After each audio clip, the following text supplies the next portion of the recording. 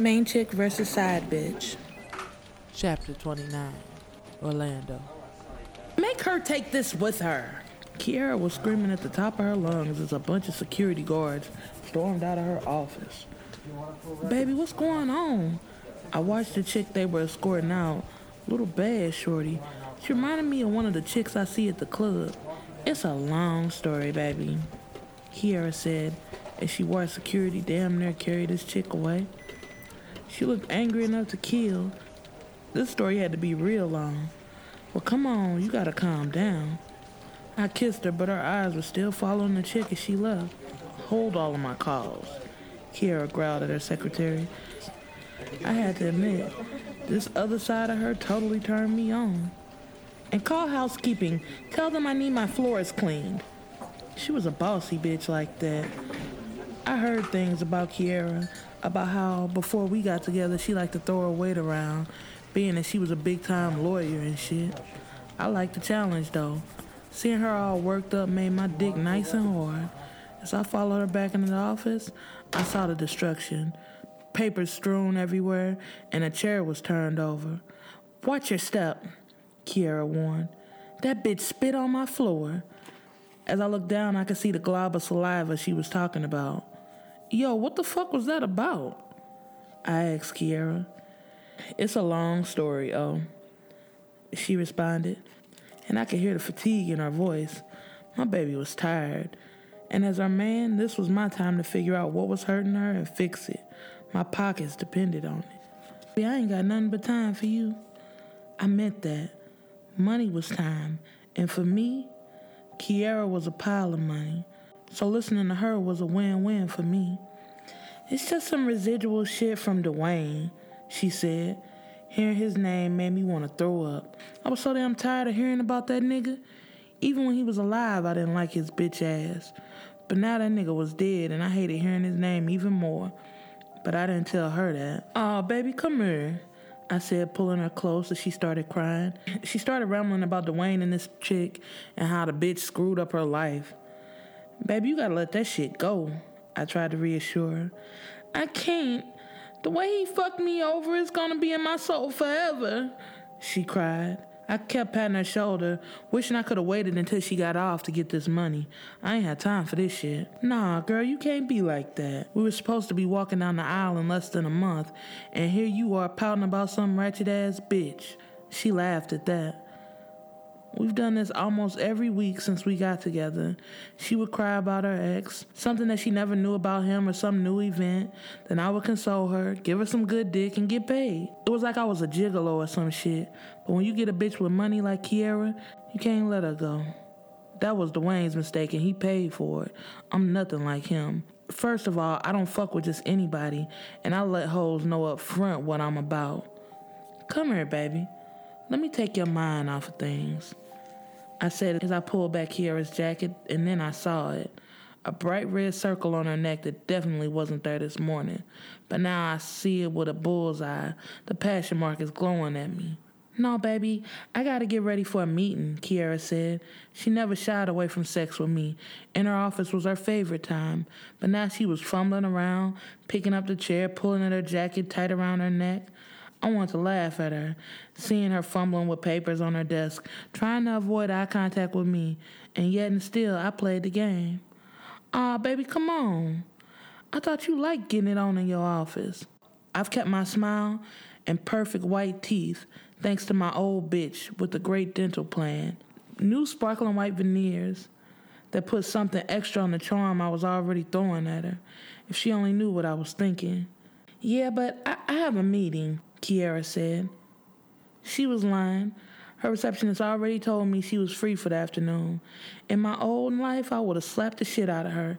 But I was wiser now. I knew how to treat a grimy bitch like Kiara. But you're a partner, I said. Meetings don't get started until you get there, right? Yeah, baby, but I gotta still do my job, she said as she reached in her desk and pulled out an envelope. I was thinking, Kiara said, I want to contribute to that idea you had about expanding the business. What? She may have thought it was her idea. I've been dropping subtle hints for weeks now. Yeah, I think I should invest in you, like how you have in me, she said. Flipping over the envelope, the $100 bills were crisp, like they were fresh from the bank. Seeing all the purple marks, the sign of new hundreds, made my dick hard. Baby, thank you. Most men would have said they don't take money from their lady. Well, if she was a lady, I would have agreed. The chick in front of me was nothing but a bitch, and I had her card already figured out. Plus, my mama always taught me never to turn down shit but my collar. So you take that and buy the extra equipment and machines you need, Kiera said.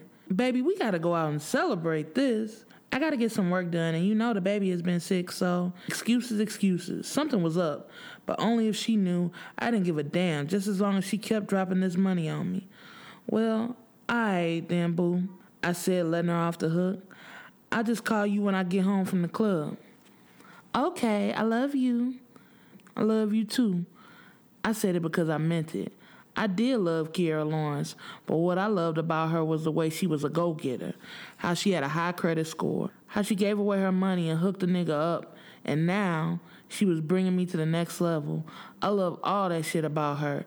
Everything else didn't matter. All right, boo, let me let you go so you can get to that meeting, I said. She looked at me confused for a second, but then she sprang back into her lie. Oh, yeah, right. Let me get things together so I can get to the conference room, she said. All right, then, boo, call you later. I didn't give a fuck what she was up to.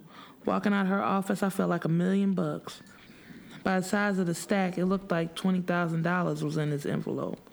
Outside, it was like the sun was shining for me. And to think, 5 years ago today, I was sitting in a prison wishing I could be here.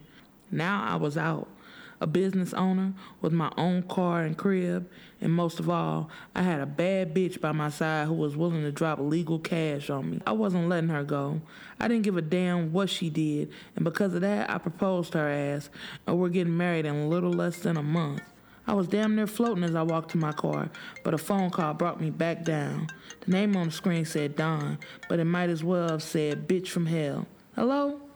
Hey, boo. I bit my tongue to keep from yelling. What'd I tell you about calling me that? What, boo? Yeah, bitch. There were some women you had to treat with love and care. Others you called them all kind of shit to make them behave. Dawn was the latter type. She needed to be put in her place or else she was gonna talk crazy. Bitch, who you calling? Listen here. I told you not to fucking call me until you were ready to do what was right. But an abortion, Orlando? I can't do that. You can do whatever the fuck I tell you to do unless you want to have this baby alone. I didn't have no kids, and I had it that way for a reason. And having a little gremlin by this bitch while I'm trying to get married is gonna fuck up my money situation, and that's something I can't have. But I really want to be with you, she pleaded. It was the same words they all said. Bitch, if you say that one more time, I'm gonna hang up. You're married, remember? I'm not fucking saving you from that. But shit. I got a woman, you know that. I could hear her sniffling through the phone. Tears probably fell down her face, but I didn't give a fuck. Starting up the car, I didn't say a word. I just listened for a few minutes. Look, you're married and I'm in a relationship. Stop fooling yourself. We can't do this long-term shit. She took deep breaths trying to calm down, but in my defense, I don't like to lie to these hoes. I tell them the truth. They just choose not to believe it. But how am I gonna do this? She said. Just go to work like usual. Take off to do the procedure, get it done, and go home. Tell him you're not feeling well. It was easy to me. I just want us to be together, Dawn continued. If I'm leaving him, why can't we start our family now? She was talking crazy. Yo, come by the club tonight and get this money. I'm not going to tell you again. I'm not going to have no kids right now. It was simple to me. I didn't care how many times I had to say it to this broad. I wasn't fucking up what I had going. Okay, I'll be there. That's my girl. I love you. I looked at my phone like she was speaking another language. Without hesitating, I hit the end button. There was nothing I loved about that bitch, not even her pussy.